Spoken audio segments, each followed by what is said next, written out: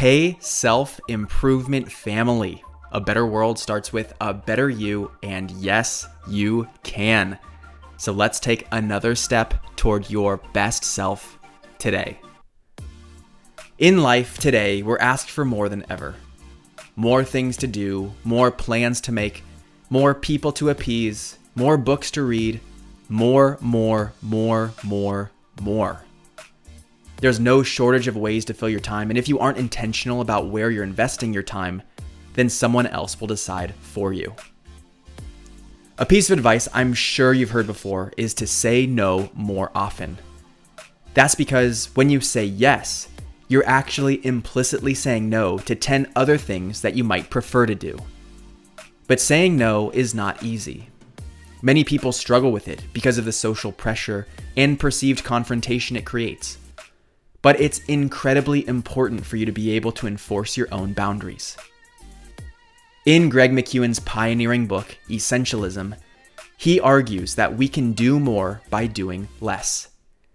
This is because our efforts aren't being split in so many ways, and therefore, we can make more progress when we commit to fewer tasks.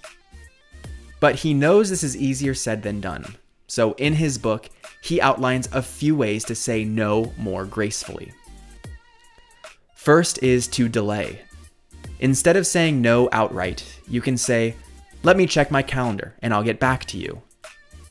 This creates more space for you in a moment where you feel like you're being pressed for a decision. You always have the right to be intentional with your commitments.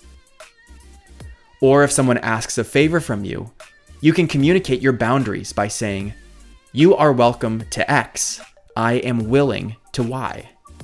Like if someone asks for a ride, you can say, "You are welcome to borrow my car.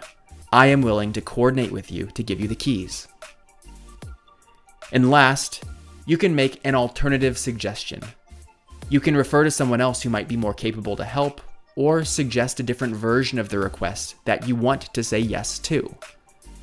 As in when someone asks for a phone call, you can say, "How about next week?" Or, "Could we try seeing if we could handle this over email first?" When you get better at saying no, and you do so in a respectful and tasteful way, you start really making your priorities a priority, and you'll feel proud of yourself for how you're making positive choices that serve you. To apply this right now, let me give you this challenge. The next time someone asks something of you that you're not prepared to do, commit to saying a version of no and see what happens. I'm Brian Ford, and remember, as you get better every day, you're getting that much closer to having the life and impact you desire. If you feel like this was valuable and you want to return the favor, share this episode with a friend or colleague so that we can get this message out to even more people. You grew today. Let's do it again tomorrow on Self Improvement Daily.